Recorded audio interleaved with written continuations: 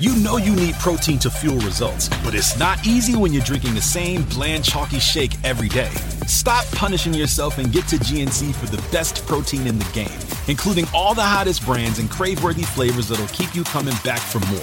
We're talking protein that legit tastes like cookies, your favorite cereals, indulgent desserts, and more. So bust out of your protein rut and actually look forward to those shakes with unbeatable protein at unbeatable prices.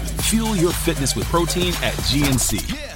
Jonesy and Amanda. Jam Nation. Now, normally, our next guest and I pull each other's hair, we have rap battles, we rip it out each other's earrings.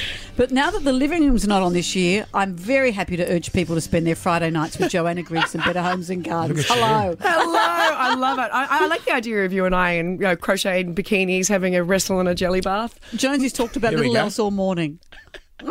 Let me just process that. Joe, when you found out the living room was not coming back, did you go, yes? No, because Or was it like when the Red Baron got shot down by the English guy? As Amanda would know, that there's such a crossover, like a lot of people who'd worked on our show or on the living room and vice versa. Yes. And what it kills you in television is another show's not on air, and that means the whole production team is out of work. And it was a very successful show, and it did really well, and it found its audience. So it's never great when a show goes, to be I'm glad perfectly you said honest. that, and not just about the living room, but, you know, people are so quick to criticise television shows in general and go, sucko, I'm glad that one got axed. But that's people's, and talking about the crews and things, that's people's school fees and their mortgages and their, you know, this is a television industry is holding on by a thread sometimes, and these are people's jobs too. It's people's jobs, it's their livelihood, it's their passion. I mean, you don't have people that work on any of these types of shows unless they're really passionate about what they're doing.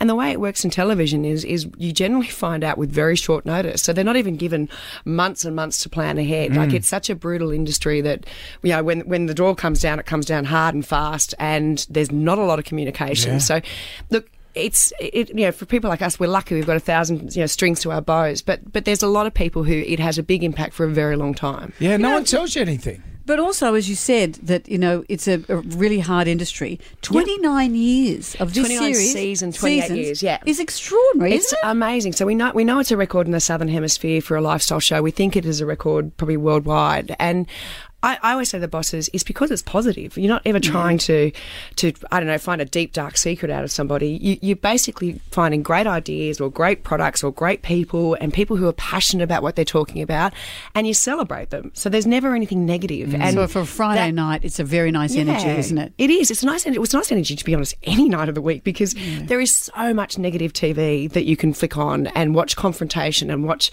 people undermining each other and all that. To me, that's just not great entertainment. So I'm certain that the success and the longevity of the show is that we've got to keep it fresh, and we do work really hard at keeping it fresh and keeping the ideas relevant and keeping it so that, you know, it appeals to a very broad demographic, but they also know what they're going to get, and every now and then you surprise them, because that's also important. So That's where the crochet bikini comes out.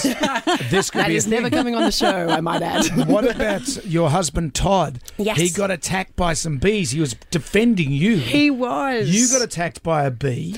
Yeah, so I was actually, you have the varroa mites in Australia now, which is a terrible mite that is... Which is killing the bees. It's going to decimate the bee industry, and we were one of only 2 countries in the world that didn't have it.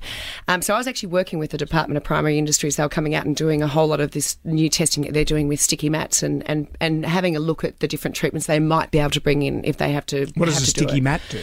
It's just a more accurate way of finding out if you've got the mites. Because the mites, you see it on the TV news, and they look quite large. They're tiny. They're like the tops of a needle in actual fact.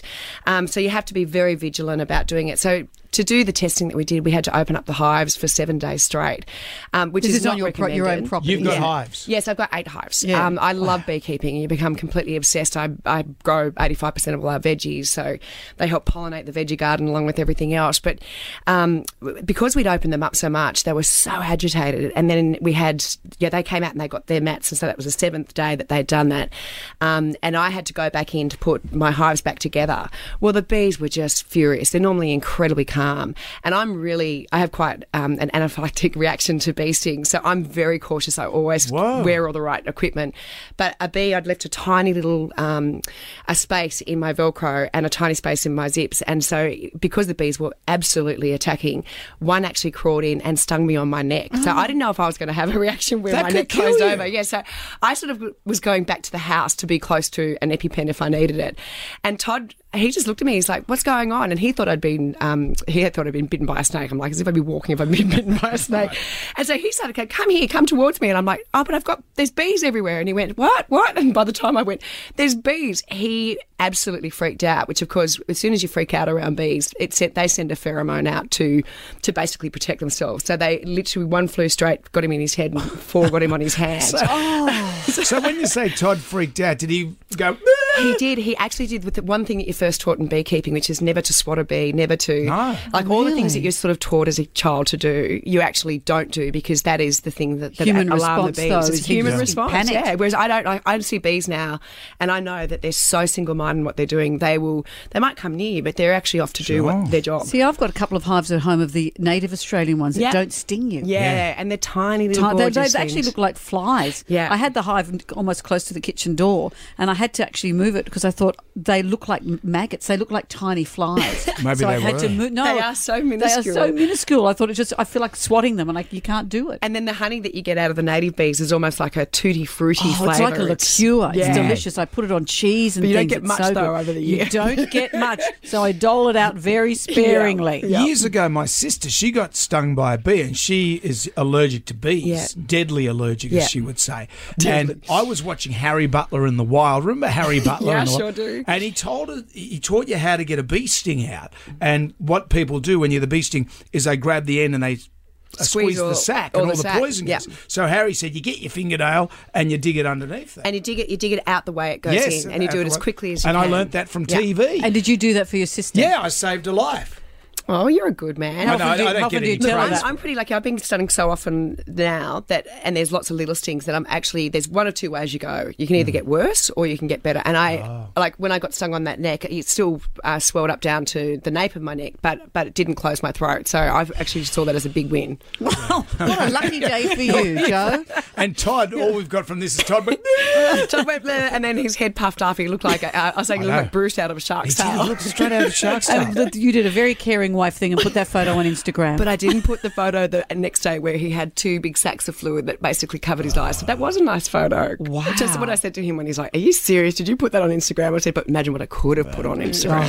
Could have been a crocheted bikini. Could have been Todd's ginormous face. You're never going to get past that, are you? I'm not. No, I'm not. Joanna, it's great to have you on the show. Thank you. It's on tonight, 7:00. Better Homes and Gardens. Joanna Griggs is there. Great to see you. You too. Thank you.